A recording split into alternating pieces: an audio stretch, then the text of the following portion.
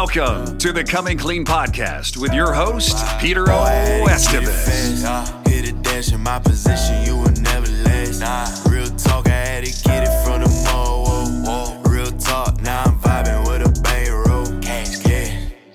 For over 25 years, entrepreneur, speaker, and CEO Peter O. Estevez has built businesses all over the world, and today he shares his experiences, failures, and successes along the side of some of the most sought-after thought leaders to help you pave your way to success. Please welcome to the show your host, Peter O. Estevez. I had to get it fast. Hit a dash in my position, you will never last. Real talk, I had to get it from the mall. Real talk, now I'm vibing with a bankroll. Hello and welcome to a new episode of Coming Clean. This is an incredible day. We have a good friend of ours from the other side of the pond, Nick Bradley, with us today. Nick is a world-renowned business growth and scale-up specialist who has obsessional business leaders to unlock their potential. He is also the host of UK's #1 business podcast on iTunes, Spotify, Scale Up Your Business, which has over 100,000 downloads and growing each and every day. Welcome, and thank you for being with us today. Peter, it is absolutely a delight to be here today with you, and I'm looking forward to our conversation. Thank you. Likewise. Nick, these are interesting times. We are in a world that has changed tremendously overnight. And in my opinion, it has given us an opportunity, both personally and as leaders of our respective communities, to step up and lead. And I think is a time when, as leaders, we need to look at ourselves, we need to look at our businesses, our communities, our families, everything around us, and we need to reinvent ourselves. We need to innovate, and we need to step up and look at our playground and see how we make it better. Wouldn't you agree? Listen, I've studied this stuff for weeks now, and I've had conversations with multiple business owners around this. But I've got a strong belief that you can see the negative and you can see the positive in anything if you choose to act in whatever way you choose to act on that. And so what I've noticed over the last few weeks, it's been quite an interesting study on human behavior, human psychology, and how people deal with change. So I've had some people that are kind of going into hibernation, literally so, kind of caught up by fear that they find it really, really hard to correlate what's going on.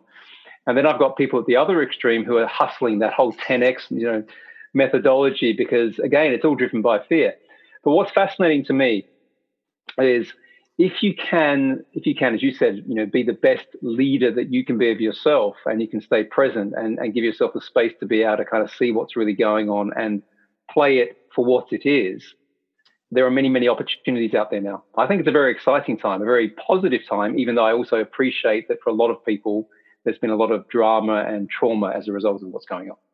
Yeah, absolutely. If we look at history, and history is our biggest teacher, right? If we look at history and we look at what happens in the 2000s and 2008, after 9/11, you got company like Uber, you got companies like Facebook, you got companies like Amazon, you got a lot of companies that were born out of crisis, And the interesting part about that most of those companies were born out of first-time entrepreneurs. Yes, indeed. Well, what the thing is, though, about that, Peter, right, is most of the time, the most successful businesses, when they start and they go from startup into scale-up, it's when they can identify a problem to be solved. And it's usually a problem to be solved for a very clear community or niche of people. And so when you have something like what's happening now with COVID and the other examples you just spoke about, the problems are intensified because they're kind of so focused. People can see them more clearly. So entrepreneurs who are great at problem solving start to see those opportunities. And that's why you've had countless examples. Even Apple, if you go back, came through that same thing. And that's why, because it's actually it's a fantastic time to be able to start a business because all of those things are so obvious when you open your mind to them. And we can look at that two ways. Okay, so for us to reinvent ourselves, innovate, create, and bring out new opportunities. We have also seen, as a result of social media, a slew of wannabe entrepreneurs. A lot of people that pop up, and they were going to teach us how to become rich overnight. They were going to teach us how to change and evolve.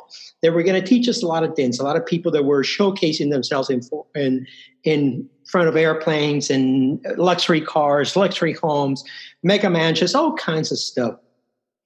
Where are those people today? Well, have you noticed what's happened? Have you noticed that, it's quite easy to go and hire a red Ferrari for a day and go and do a film shoot, but a lot of those people have hidden under rocks. It's quite interesting, and some of the biggest ones, and I'm not going to name names on the podcast, but they're the ones who were so parochial a few months back, have now kind of got into the shadows. And what you're seeing, and I've got a mantra, Peter, which is in times like this, if you focus on serving, so I say serve, serve, serve. And the two things I kind of put in myself, I create something and I every day, and I serve someone every day. My day is done. And that's where I think you're seeing people who have really got, good morals around this sort of stuff. They're really stepping up, whether they're, using social media to push that stuff out. You're seeing more of that going out there. But the fakepreneurs, as you're talking about, they seem to have scattered when the lights came on. And I didn't use that as an example for us to criticize anybody or make judgment call on anyone else. I think it's important for us to recognize that, because today is an opportunity for each individual, our audience, your audience collectively, to really know what's of value out there, what's important. Okay. Yeah. As we making this self-inventory, as we making this reassessment, I do that with my social media as well. I purge, I go back to it. And if I see content that is not serving me in a way that I want to be served, so I in turn can serve others, I eliminate that content. And I done that all through my social media thing that I've been doing, because it's important to me. What we hear, what we see, what we consume is what we become. Okay. Yes. But there's also going to be a new wave of opportunities. There's going to be a new wave. Every opportunity brings new challenges. Every crisis brings new challenges, brings new opportunities, brings new innovations, and brings new people out. Okay. What would be the message for someone new into the space, somebody that wants to create, somebody that wants to speak up, somebody that wants to create an audience, to create a message, and to deliver as an entrepreneur? What would be your message to them today? Yeah, so a lot of just to answer that question effectively, I think one of the things I sort of say is, why are people not doing it, or why have they not done it? Right. So there's a thing here where a lot of the time putting yourself out there in the world as it is to be judged is a thing that again drives fear. So a lot of the times I sort of say to people, if your message is important enough to get out there, so it's not just about you, it's not just about what you want, if it can actually help someone, if it can serve someone, then actually you've got to get out of your head and you've got to be able to just take that brave step of starting. And so what I find a lot of people do is say, I don't want to put myself out there, I don't want to be judged, people are going to hate me, I'm going to have all these sort of things. Yeah, but let's say you can help someone. Right? That's got to be more meaningful, more powerful. And if I kind of reflect on my own story, I was a bit like that. So I can kind of talk to it from my experience. I had a wealth of experience in private equity doing, literally billion-dollar turnarounds of companies. And I had all this information, but for whatever reason, I didn't want to put it out there. I didn't want to kind of, go out there. And I thought, well, you know what? I have to do this because, I want to contribute more. I could see all these good companies that were out there going backwards. And I thought, you know what, I can help. I can change this situation. So the first thing I did, and this, we talked about it before we started recording, and I just started doing a podcast. And when I first started doing it, I found it really tough. I had the first few episodes. Oh my God, what do I sound like? But over time, you get these messages come in, and these messages come in like literally out of the blue, and they're saying, you know what, you've changed my life. If I hadn't have heard your message, I wouldn't have done what I've done. I wouldn't have taken action. So my message to people now is, if you've got something that can contribute, and now is the time, particularly through all of this uncertainty, and you're holding that back, you're actually not just doing yourself a disservice, but you're stopping other people from hearing that message and growing and getting to where they need to be. And that, for me, was the thing that changed things. Absolutely. That's the reason I'm here. Nick, message. That is very important. Today, there's a lot of entrepreneurs, there's a lot of business people that are having a hard time.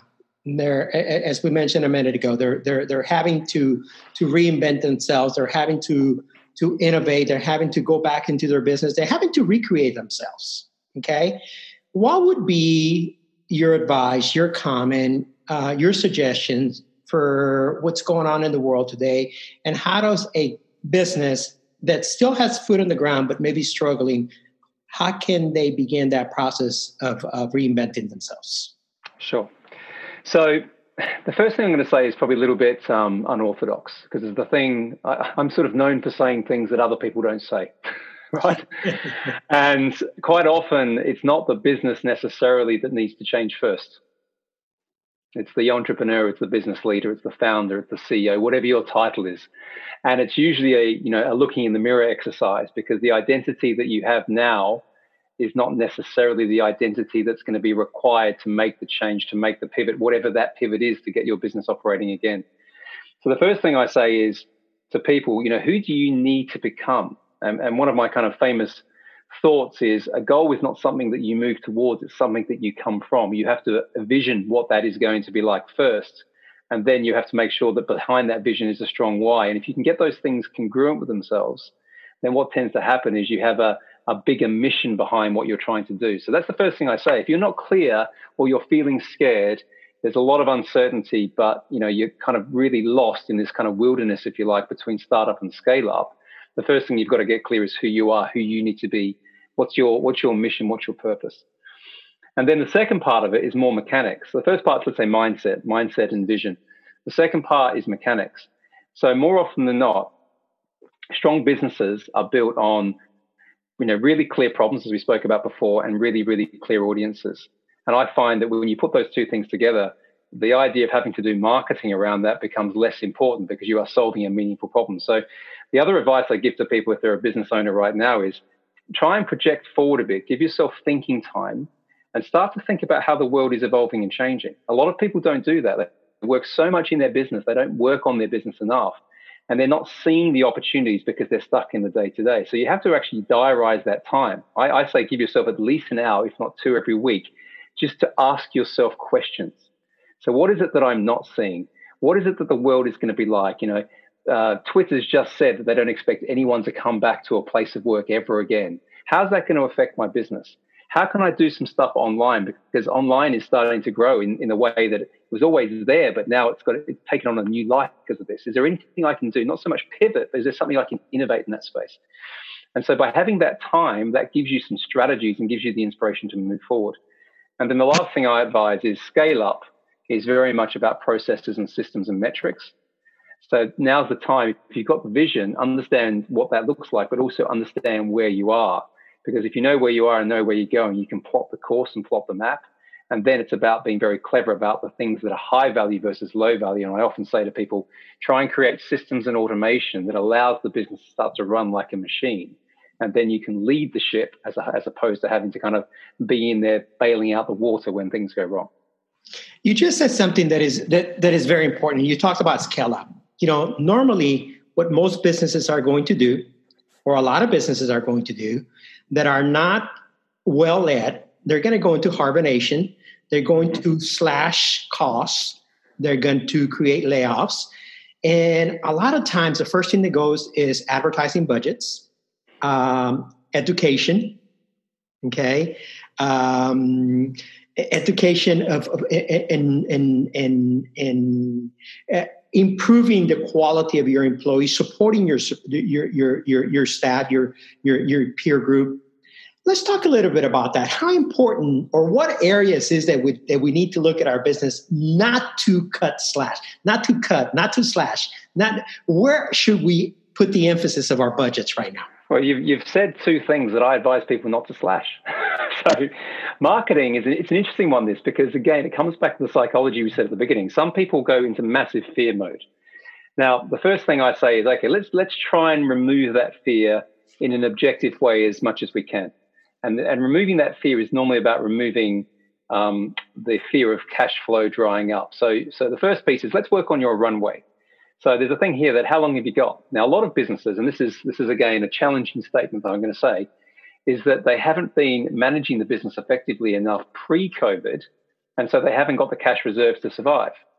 Now, there are ways of getting that money, right? There are ways of doing. So the first thing I say is get yourself a runway of around 6 months.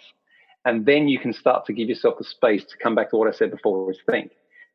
The second thing I advise is double down on marketing.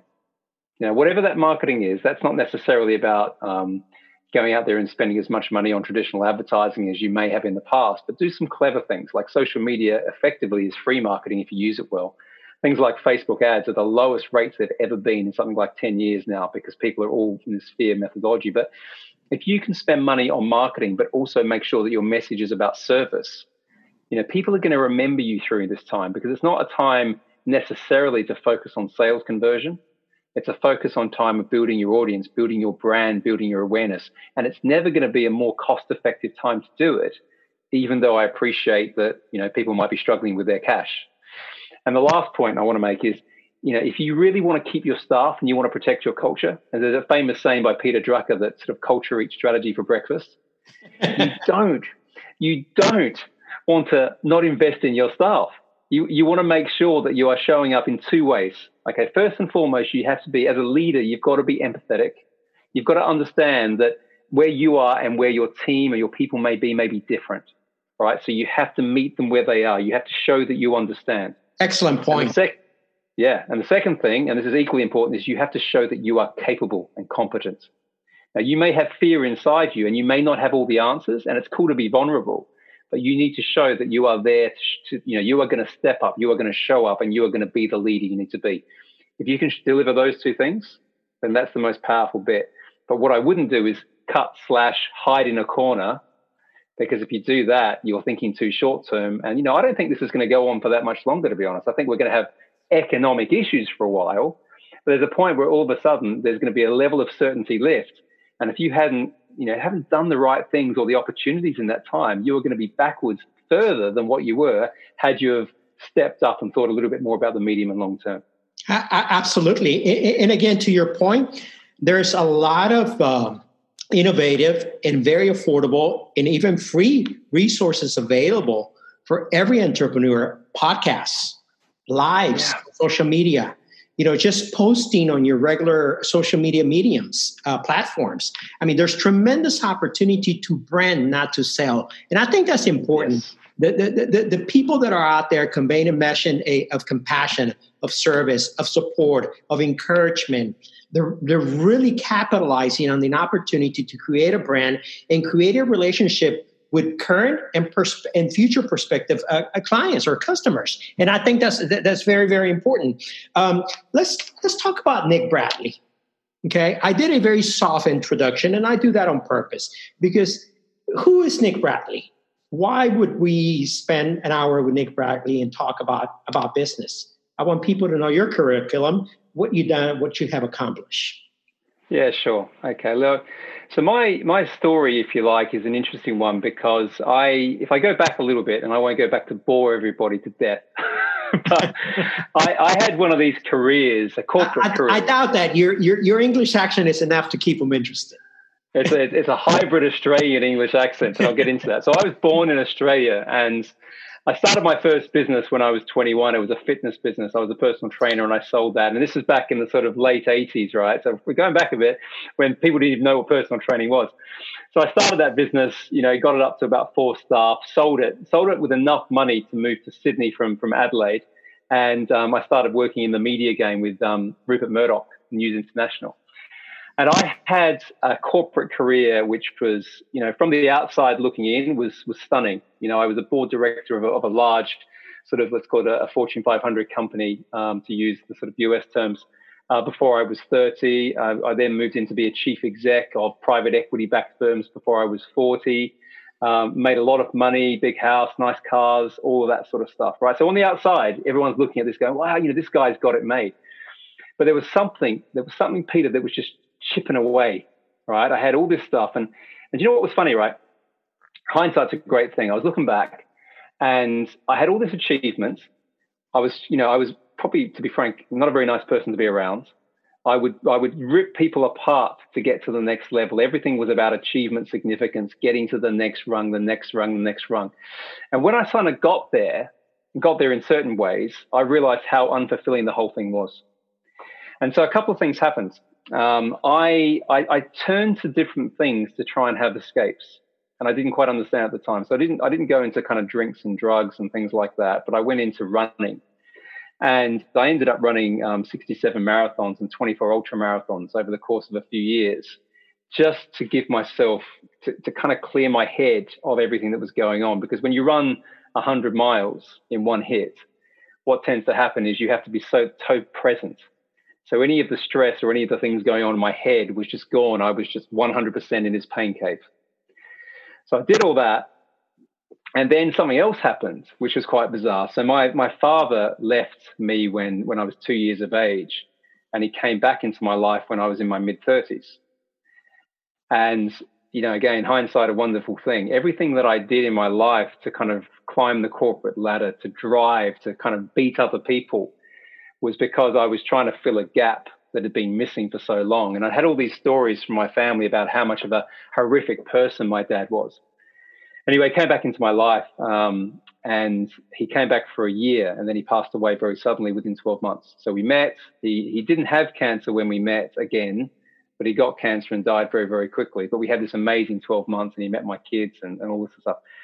And I realized that he was an amazing entrepreneur. He had this amazing entrepreneurial mindset, and he wasn't the person I thought he was. And I'd followed this path trying to kind of prove something to him that I was this amazing individual, realizing that I didn't have to do any of that. Wow. So I had, and this is the kind of kicker, right? So I had this experience. So around when he was sick, and I was doing a very big private equity deal, literally in the hundreds of millions of dollars, I went to bed one night, and I literally woke up at about 3 a.m, and I'd cracked all of the teeth down the right side of my jaw. And literally it was like I'd been punched in the face. It was like swollen. I had no idea what had happened. I thought I'd been bitten by something. It was just unbelievably painful. And I went to the doctor first and then the dentist, and they said that I'd cracked my teeth purely through stress. So the bucket of stress and everything in my life had built up. And so after that experience, I thought I've got to change stuff. And what I did is I called up a mate of mine, and he said, listen, why don't you go away for a few days? Why don't you go to an event? And I said, yeah, what do you recommend? And he said, go to a Tony Robbins event. So I did, right? And I was a bit of a cynical guy, and I'm going, who's this idiot, right? This kind of, massive guy. He's got hands the size of whatever else, I ran 57 marathons. I have all the money in the world. I have the car. I don't need this. I have everything. I don't need nobody to teach me. So anyway, so I'll tell all your listeners, I cried like a baby for 4 days, because I started to have all these weird epiphanies going on about what, because you start to understand how you work, you understand how you tick, right? So people who think Tony Robbins is all this rah-rah, it's not. There's a lot of practical stuff that sits underneath it, right? And then I worked out some patterns of behavior, which I wasn't proud of. So what I did is, I'm getting to the end of the story now for everyone. I made a decision straight after that event. It's called Unleash the Power Within. I made a decision that I was going to change everything. So I made the decision during those 4 days, and then I spent the next 18 months implementing and building the plan. So I didn't come back and quit my job and everything that I'd been doing. I didn't do it straight away. Some people say you've got to do that and whatever. I was more strategic about it. But I said, you know what? I need to balance my life around both achievement and contribution. I need to get my message out there. I need to, live to my real values and my real purpose, which is not the thing I was living to for the first 25, 30 years of my career. So from that, the podcast was born. From that, a whole heap of other businesses. And over the course of now 3 years, I've now got 7 separate businesses that I own. Basically, 3 of those have been through acquisition. 4 of those have been through startup. 10 separate lines of income. Much, much happier. So it's not just about the success on that side. Much happier because I live life on my terms. See my kids more, exercise more. If you saw my face, right, I'm 45 now. If you saw my face a few years back, it would have been much more kind of crinkled up. And You look very young. You look in your early 30s. You know what, though? And you must know this. When you find what you're meant to do, when you find your purpose and it's no longer work, it's just a mission, everything changes. Absolutely. Absolutely. That's what happens. You become present, you become alive. A couple of lessons that I learned as you were sharing your story running 57 plus marathons. You were not running from you. You were running towards you. You were finding yourself. You were seeking and finding. And I think I had already read that story where your father came into your life and the parallels of the entrepreneurship, the interest of you two had in common, where that came from. Let's talk about your grandfather. Your grandfather was a huge influence in you. And he actually asked you, he said, if you do anything else after you fail your first degree in science, you make sure you get a degree. Let's talk a little bit about him. I think it's important for people to see the human connection in us. The fact that I think a lot of times we separate ourselves from what's real, okay? And we create a persona that people gravitate to, but they also got to relate to us. No, I agree. And, it's funny, yesterday would have been his 92nd birthday. Yeah, wow. Powerful. And I called up my grandma, who's almost 90. I call her up every single year, both on his birthday and the day that he died, just to make sure that she knows that I'm thinking about her. Wow. But it's a great question. And I know, it's an important part of the story because he adopted that male influence. So in many ways, if someone asked who my dad was, I'd say my dad was him. And he was the person who he always showed up to anything I did. He was always there. And he was a really strong man. He was the first Australian to run a marathon after open heart surgery. He had a double bypass surgery in around 1984. And I remember going to watch him run the marathon, and everyone said he'd die. And I was 10 years of age. And I remember he bought me, it was my birthday, it was my 10th birthday, the day of the marathon. And he bought me this massive TV, like stupidly expensive TV for the time. And he said, listen, I just wanted to buy you a big gift because I don't think I'm going to make it. Wow. And he eventually did. He ran the marathon in just over 4 hours. I mean, it's a great time. And that was after having literally, surgery. Surgery as it is now for heart surgery is much better than it was back in the 80s. Sure. But he was, to your question, he had one thing, and it was he never got the opportunities around education. So he paid for me to go to a very expensive school. Again, all of his money went into me. He invested massively in me, and he wanted me to get a degree. And I think there was a lot of, why I did what I did was also about trying to make sure that I pleased the investment and the time he put into me as well. But a lot of who I am and a lot of that kind of striving to do more, to be more, to help people came from the influence I had from him through those early years. Now, do you have any other mentors? I do now, but I didn't have any mentors. He was probably the only mentor I had growing up that spent time in what I would call influencing my values. Okay. And a lot of who I am now, a lot of what I believe in now, particularly my work ethic and things like that, have come from him. But there was a gap for a long time. What is the biggest lesson that you have learned as a result of C19? In terms of myself? In terms of yourself. It's a great question because I'm very clear on the answer. In situations like this, when everything else feels like it's getting ripped apart, I show up. It feels like my time. I feel a little bit, I kind of want to be a bit more humble in how I explain that to people, because I'm not like, hey, wow, look at me, I can solve every problem. Wow, I'm this amazing super guy, right? It's not that. It's just that I feel that I step into a leadership role in a different way when something like COVID is around. I feel like I'm coming into myself in a more powerful way. You talked a minute ago about how people today, I'm going to shift a little bit because now I want to get into the business part of it. You talked about how a lot of people today are 10Xing it. They're showing up and grind.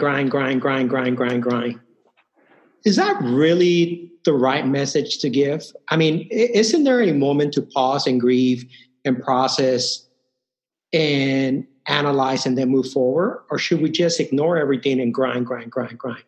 No, it's one of those things where I think it depends on the individual. But I also think there's a point where if you stay in either state or either kind of psychology really for too long, it can be counterproductive. So one of the things I believe is slowing down to speed up. It's a Navy SEAL quote, actually. But I think the more you slow down to give yourself time and space, the more you can then act with precision. The more you can get, back to my point around thinking, the more you can get yourself clarity. But to draw on the two paradigms of hibernation versus 10x, assuming they are, two sides of a dimension. If you stay in hibernation for too long, and I know some people still are. I mean, I've had these conversations with business owners over the last few weeks. I'm saying, listen, it's been months now. I get that you need to grieve, but if you stay there for too long, it's now counterintuitive and counterproductive. Equally, all the people who are 10xing and not giving them the space, I see massive burnout. I'm seeing people at the moment getting sick, not because of COVID, because of 10x. And I tune it to this, Peter. It's a bit like, if you're a race car, there's a thing why race cars, they pit for a reason. And they pit because, there's a point in time where they just have to get that, it's not because they need to, they can keep going, but if they keep on going, they're going to blow up. Absolutely. So you've got to have these points where you slow down just to give yourself that space. So that's what I believe. Anyone doing the extreme of either of those things is probably not serving themselves and setting themselves up to be in the best position to maximize what COVID is and will be in the future. And when it comes to business leaders, what would be the advice that you would give them on how to move forward and move slowly and cautiously in transitioning their companies into the new phase? Yeah. So I think what I say to a lot of people is don't necessarily think back to the whole kind of you have to change everything. There's a piece here where some business models are going through, pretty drastic time. I mean, I've got a couple of clients in the travel industry and they are really feeling it right now. And they're struggling to work out where their pivots and changes could be. What I say to them is I say, listen, there's a point here where it's not like people are not going to travel again. They may travel differently, but there's going to be a massive slingshot, a bounce back when that happens again. So get ready for that. Get ready for the fact that I don't know about how you feel. I'm really looking forward to getting on a plane again and going somewhere. Absolutely. Yeah. And it's such a big part of my life. March. Yes, absolutely. Right. So in situations like that, I'm saying, okay, it's going to be different, but it's going to come back. How are you going to then evolve yourselves? What are you going to invest in? It could be in your proposition. It could be in your product. It could be in your marketing. It could be in your team and your culture. How are you going to change to adapt to that? And then there's another scenario where, you might have a business which is absolutely flying right now. You've got, online learnings, online retail, logistics and distribution for obvious reasons. And so there's a point here where, okay, you've got all this momentum. How are you going to capitalize on that momentum? So it comes back to what we said before. If you're the leader, you need to make sure that you are putting in strategies that are both for the short term and the long term. Okay, and that sounds simple, but you'd be so surprised how many people don't think about the long term. So they make short-term decisions because they see an opportunity or a challenge and they don't think what's going to happen in, say, 12 months from now. So I advise on both of those things. I said, what do you need to do now, but what do you need to do over the next 2 to 3 years? And that comes back to vision and strategy. Second thing I'm advising everyone to do is to change their cadence of how they think about planning. So I think personally, the idea of a 12-month planning cycle is dead. All right, the world's accelerating. Technology is helping that. And I now advise everyone to work on a 90-day cadence. So do you remember back 90-day cadence, 90-day cadence? And I'll explain kind of what I mean by that just to give some practicality to people. Do you remember the days when people used to have 5-year plans in business? Yeah. Right. We did, right? They're gone. They're gone, right? And then you've got kind of 3-year visions now, and then you've got 12-month annual planning cycles. A lot of businesses still do the 12-month planning. The problem with that is that it gives yourself and the business too many places to escape and to hide.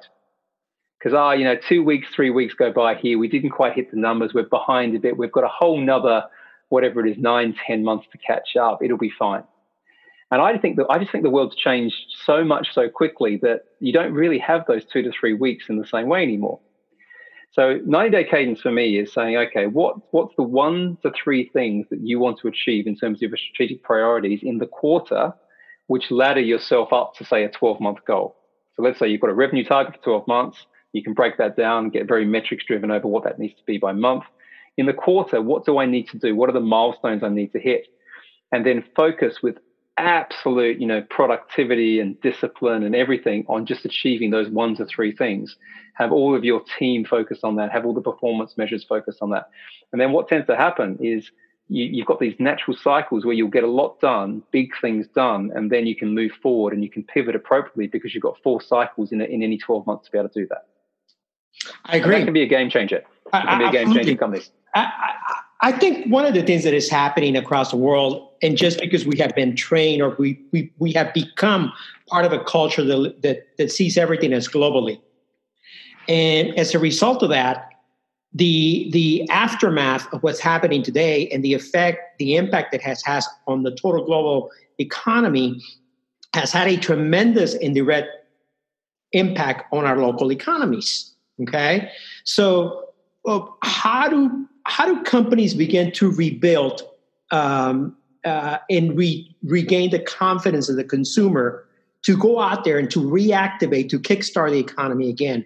What would be some of the steps that we need to take as leaders, as governments, as institutions to reactivate, to kickstart the economy? Because I think, all it boils down to is a consumer. If we can't get people out the door, if we can't get people out on the streets, it doesn't matter what we do. There's only so much that they can do on social media. There's only so much that we can do. How do we get people kickstarted? Yeah, so the first thing we probably have to talk about before we get into that question is there's a real threat around safety here that we can't dismiss. And as much as I can be positive about stuff, I have known people through this who have died, clients, neighbors, not in my people. So it's hit people in various ways. So we do have to acknowledge the fact that it's tough, I think, for people to know exactly what the right decision is in terms of governments making kind of protocols around when things should open and not. So that's a difficult one. I'll contradict myself slightly here by saying also I don't think the media helps. Now, I did 20 years working in one of the biggest media companies in the world, and I know exactly what happens in those businesses. Sure. And I know exactly what it means to sell newspapers and to get eyeballs on websites. Sure. So building an environment based on fear and uncertainty is always going to put you into paralysis. So the first and foremost part of that is, as we're now starting to see the science saying that obviously across the world there are various things that the rates of people getting affected is dropping, and you're starting to see things opening up. You're starting to see an increase in certainty, and you're starting to see an increase in spending. But what's important here is this: all of the consumers are either going to be employees or they're going to be running small businesses. Okay, so you'd assume that, right? So there's a point here as leaders of business, particularly say you're mid-market or larger corporate, one of the things you've got to make sure you're doing is giving more certainty back to employment, which is difficult, or certainly being honest about what it means around, are you going to come back from furloughing? Because there's a lot of big corporates that right now I'm not talking about what that is.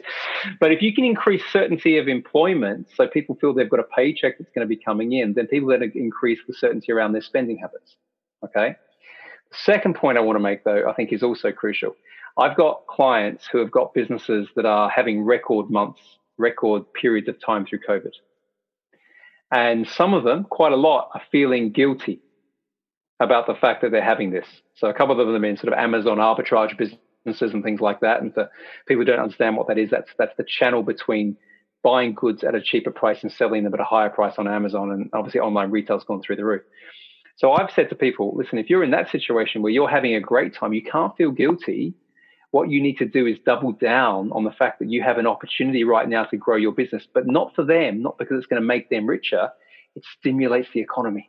Exactly. And that's the piece. If that happens more at scale and you've got the employee piece happening more at scale, that psychological thing will lift. As soon as that lifts, people will spend, certainty increases, and that gets the wheels spinning. Absolutely, really important. Absolutely, completely agree. There's also the under the collateral damage that is being done. Children going unfed, sexual abuse, physical abuse, emotional abuse, spousal abuse, hungry children, unattended children. What impact is that going to have on society long term? Yeah, And that's the elephant in the book, in the room that no one wants to talk about, Nick. No, and this is the thing, because this is where that sort of information is hidden. But you're 100% right, because there's a lot of things that have happened through COVID. We're talking a lot about employment and the economy and business, and obviously that's kind of where my focus has been. But you've got the positive impact on the environment, right? That's interesting. That's interesting, right? Again, not many people are talking enough about that. It's coming up, but you've got that's a transition. But then you've got the other area where you're right, there's been other things that are not being talked about. I believe, right, and this is probably more of a longer term vision for myself, I believe that entrepreneurship is a force for good and has the power to transition things. It has the power to not only help people create freedom for themselves and wealth, but by doing that, it also has the power to transform communities and economies. And this is kind of why I do what I do. I want to be able to help people become successful in their businesses, because I think once they create that freedom, my belief is, and perhaps this is me being a little bit more optimistic, is that then they can go off and they can create other good things in the world. So I think, there's a place now where what you've just described is happening and it needs to be understood. But I'm also a big believer on focusing on where we can focus to get the right energy and the right positivity. Not to put that under the carpet. It's not what I'm saying. But there's a piece here where when people are distracted and everyone's focused on one thing, it's very easy for us to all be focused on that one thing. So the thing to change is that. And then as soon as that happens, people have the space to be able to reconnect with the other things that are also important. Yeah, and I completely agree with you. I mean, it goes right back out to getting the people activated, to getting the people out of their homes, to getting the people to feel comfortable and at peace with what's going on around them. How do we focus on stimulating immediately our local economies? Because I think that's what's important. How do we focus on not worrying so much about the big boxes, but it's stimulating what maintains our local economies for each independent community? Yeah, I'm seeing already, and it's early days on this, as things start to open up, I'm seeing a much more kind of coming together almost in villages. And I live in a village, so I can say that in the UK here. But there's a real, again, it's a positive thing of this. I'm seeing communities come back in a way that I don't even think I've ever seen in my lifetime, where this idea that you go down to the local shop and you support the local shop. You're seeing businesses get together, so there might be let's say sort of logistical businesses that are helping local takeouts or local restaurants deliver food. And I'm hearing people kind of, in my community saying, oh, listen, we don't want to go to the big supermarkets anymore. We want to go down to the little shop that's just opened and you have to line up, but I can now go and buy some meat there or buy some. It's really interesting, right? It feels like going back to the days before we had sort of mass commercialization of things. Absolutely. And what I hope, and I'm certainly doing this, I'm seeing a shift here, that people are feeling a greater connection with people. I think sometimes, when I don't know what it was like in the World Wars. I wasn't alive at that point, but sometimes when there's a big thing, connection changes. And I'm very hopeful that what will happen is that's going to start to become more widespread, certainly for a period of time. And if that happens, to your question, that starts to stimulate and gives people the opportunity to support the local economy again. And I do think it starts with looking after your neighbor and looking after what you've got on your doorstep, as opposed to then trying to save the bigger things. Because if everyone took that stance, if everyone thought, I'm going to spend a bit more money down in my local shop. I'm not going to do what I did beforehand. I'm going to help that person keep a job so that they can, support their family. If we all did that at scale, even for a period of time, it would get us back to a place of economic stability much quicker. Absolutely. You are the founder of the Felding Group, which is a growth accelerator that helps companies improve business performance. Tell us a little bit about that and who is your key customer for that? Yeah, sure. I say, when people ask me this question, I say I focus on transforming good companies into great companies. And people kind of look at me and go, what does that mean? And, what about bad companies? I said, well, no, I don't think there are bad companies per se. I believe there are companies that have lost their way. There was a point in time where they, if they're in the world that I work in, which is in scale up, it's normally a company that's gone through a startup phase. They've already got a product or a service that's working, and for some reason they've lost their way. So I still consider that a good company. It's just not optimized. So I set up the Felding Group mainly to work in investor-backed businesses, so private equity and VC, where I was the guy that would go into businesses when an investment went bad. And I was normally considered the turnaround guy. And I'd normally have to go in there and make all the, it's an interesting role. But what people don't appreciate is the same playbook, the same systems that are needed for turnaround are the exactly same systems that are needed for scale up.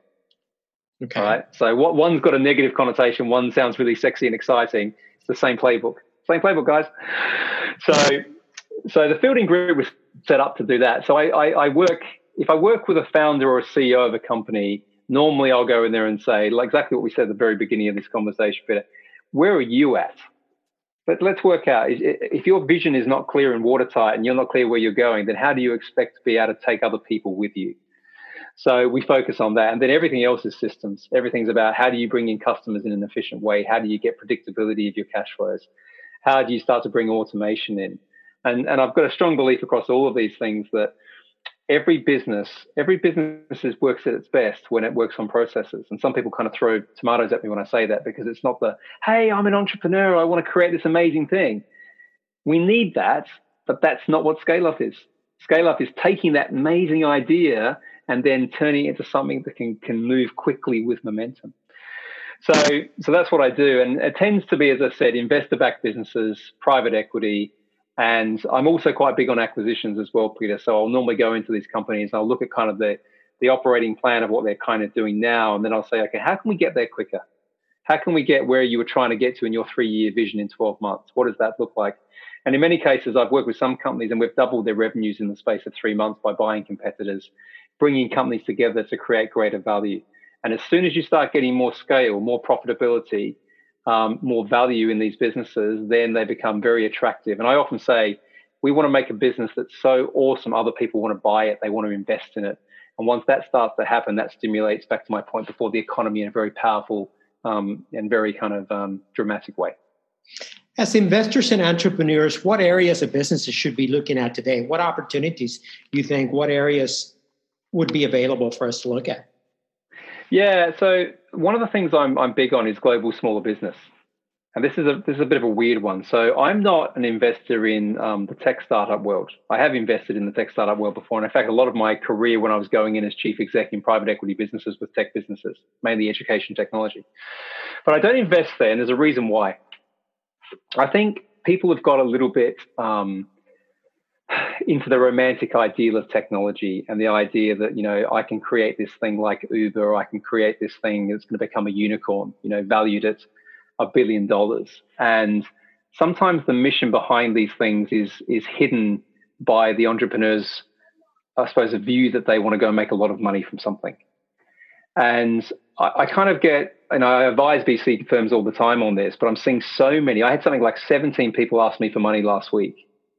Right, and their ideas are okay, but it's just becoming so saturated. Global smaller business is interesting. There's 10,000 people per day retiring in the United States from really good businesses that are making good money in local communities, but these people simply are just at the edge of their retirement age. They don't want to spend every day going into their businesses. So what I say is the big opportunity for investment now is acquisition, personal acquisition of these smaller businesses and communities, where you can go and help the founder retire with some money. But if you can introduce some more progressive things like marketing, you can start to, go and bring some systems into those businesses, you can end up making quite a lot of wealth for yourself from those things. And I have, as I said, I've got 4 businesses that we own through acquisition. I don't run any of them. There's a general manager in them. And all I do is help on the strategy, but then I make sure that general manager knows how to run the business like a machine. And often I can buy those businesses for, say, 3 times profit. But as I'm growing them, the multiple of the value of those businesses goes up. So eventually I can sell them at a higher rate than what I purchased them, or I can sell them into private equity for a lot more money. Yeah. And what the reality is that a lot of the communities lose the growth, the development, the expansion as a result of losing 2 or 4 anchor businesses that supported, that created jobs in those local economies. That's right. Yes. Okay. And that drives away the younger talent, the new talent. They move on to go somewhere else. I experienced that firsthand. My capital investment is in the energy and gas sector. in Mexico. And I experienced a lot of businesses when we went into major acquisition that were run by founders that were ready to retire, but they didn't have someone within the family that wanted to take over. And there were very traditional businesses. There were multi-million-dollar businesses that the sons or daughters didn't want to run. They were in a different sphere. And had some of those acquisitions not been made, the impact in the local economy would be tremendous. There may be employing 300-400 people that are not going to be able to get a job nearby. I fully agree with this strategy. I mean, and this is why some people, when they meet me or speak to me, and I do an interview like this, they expect me to say, yeah, go to Palo Alto and put some money into the next whatever it's going to be, Uber or whatever. And I don't say that. I say the exact opposite of what people expect. I say they're a good company. I mean, some of the businesses that we look to invest in are window fitting businesses in Florida or car washes in Texas. And you kind of look at that and think, that's not very sexy. But I tell you what, they make a lot of money. So from a wealth creation investment standpoint, they're great. But your point's the best one. These are the lifeblood of these communities. You've got businesses that have been there for 35 years. And so the last thing you want to do is have the founder, because, they might have got sick or their partner's got sick and they can't run the business and they haven't got any succession plan. And what do? They go and close the business down. Absolutely. And that happens. And it happens like at a crazy rate. So you're much better off. I say this is why it's good for the investor, because you're going to get those businesses at a lower price than, let's say, what you would expect. So I think, I always look around sort of anywhere between 2 to 4 times the profit. In many cases, those businesses have been successful anyway, so they've made profit. So the person selling them has made money. The main motivation that they want to go is not because of the money. It's more about time, because time becomes even more critical as you get older. Critical anyway, but particularly it gets more intensified. So I say you're doing a good job in terms of trying to protect the economy, protect that small community. You're helping the person who wants to go off and do something else, and you're building a portfolio of things that you can then have for wealth creation. So it kind of has this trifecta effect of things. Absolutely. Nick, where can people find you today? Yeah, so they can find me. I've got firstly, listen to the podcast. The podcast, again, if you have a business, or actually even if you just want to get a little bit of inspiration around kind of some of my, story, because I talk a lot about mindset. I talk about how you can transition from employment. I honestly believe there are a lot of people who are probably not thinking they're going to be going back to jobs. So now may be the time if you have an entrepreneurial streak inside you, now may be the time. So the podcast, I've got the Scale Up Your Business community on Facebook, so people can come and join that. It's a great community. Lots of people kind of getting really energized around, how they're working on their businesses. Or you can get me at my website, which is nickcbradley.com, or just reach out to me on LinkedIn. I get so many people kind of, just wanting to have a chat, and I try and have calls with people just to kind of give them a little steer where they need to get to. It's becoming very hard now, Peter, but I do my best to try and support and serve people as much as I can. Our podcast is called Coming Clean, and there's a reason for that. Is there anything that you want to come clean about today? Oh, you pushed me because you asked about my grandfather. That was what he said. I'll tell you what I'll give you on this one, because I kind of alluded to it, but perhaps I wasn't as direct as I could be. I said beforehand I wasn't a very nice person when I was kind of going through those corporate things, and to be frank, I was an arsehole, right? And I wasn't very happy with myself, and I want to come clean on the fact that that wasn't the real me, and I probably hurt a lot of people, and I still feel the hairs are going up on my arm as I say this. I still feel that I haven't closed that. I haven't closed that wound. If that makes sense. So I haven't really shared that before, but I try and serve people as a way of patching up kind of what I went through during that time. So I suppose the coming clean is apologizing to everyone that I hurt when I was not the best version of myself. And my commitment going forward is that, I'm definitely moving towards that best version every single day. Wow. Powerful stuff. Kind, caring, compassionate. Nick Bradley, thank you for being with us today. Stay tuned for this episode. Follow us on iTunes. Follow us on Instagram and, of course, Facebook. Stay tuned for this episode. Incredible human being, incredible businessman, and we look forward to having him again. Thank you, thank you, thank you so much. Thank you, Peter. It's been a delight. Thank you. Thank you, Nick. I had to get it fast. Hit a dash in my position, you will never last. Real talk, I had to get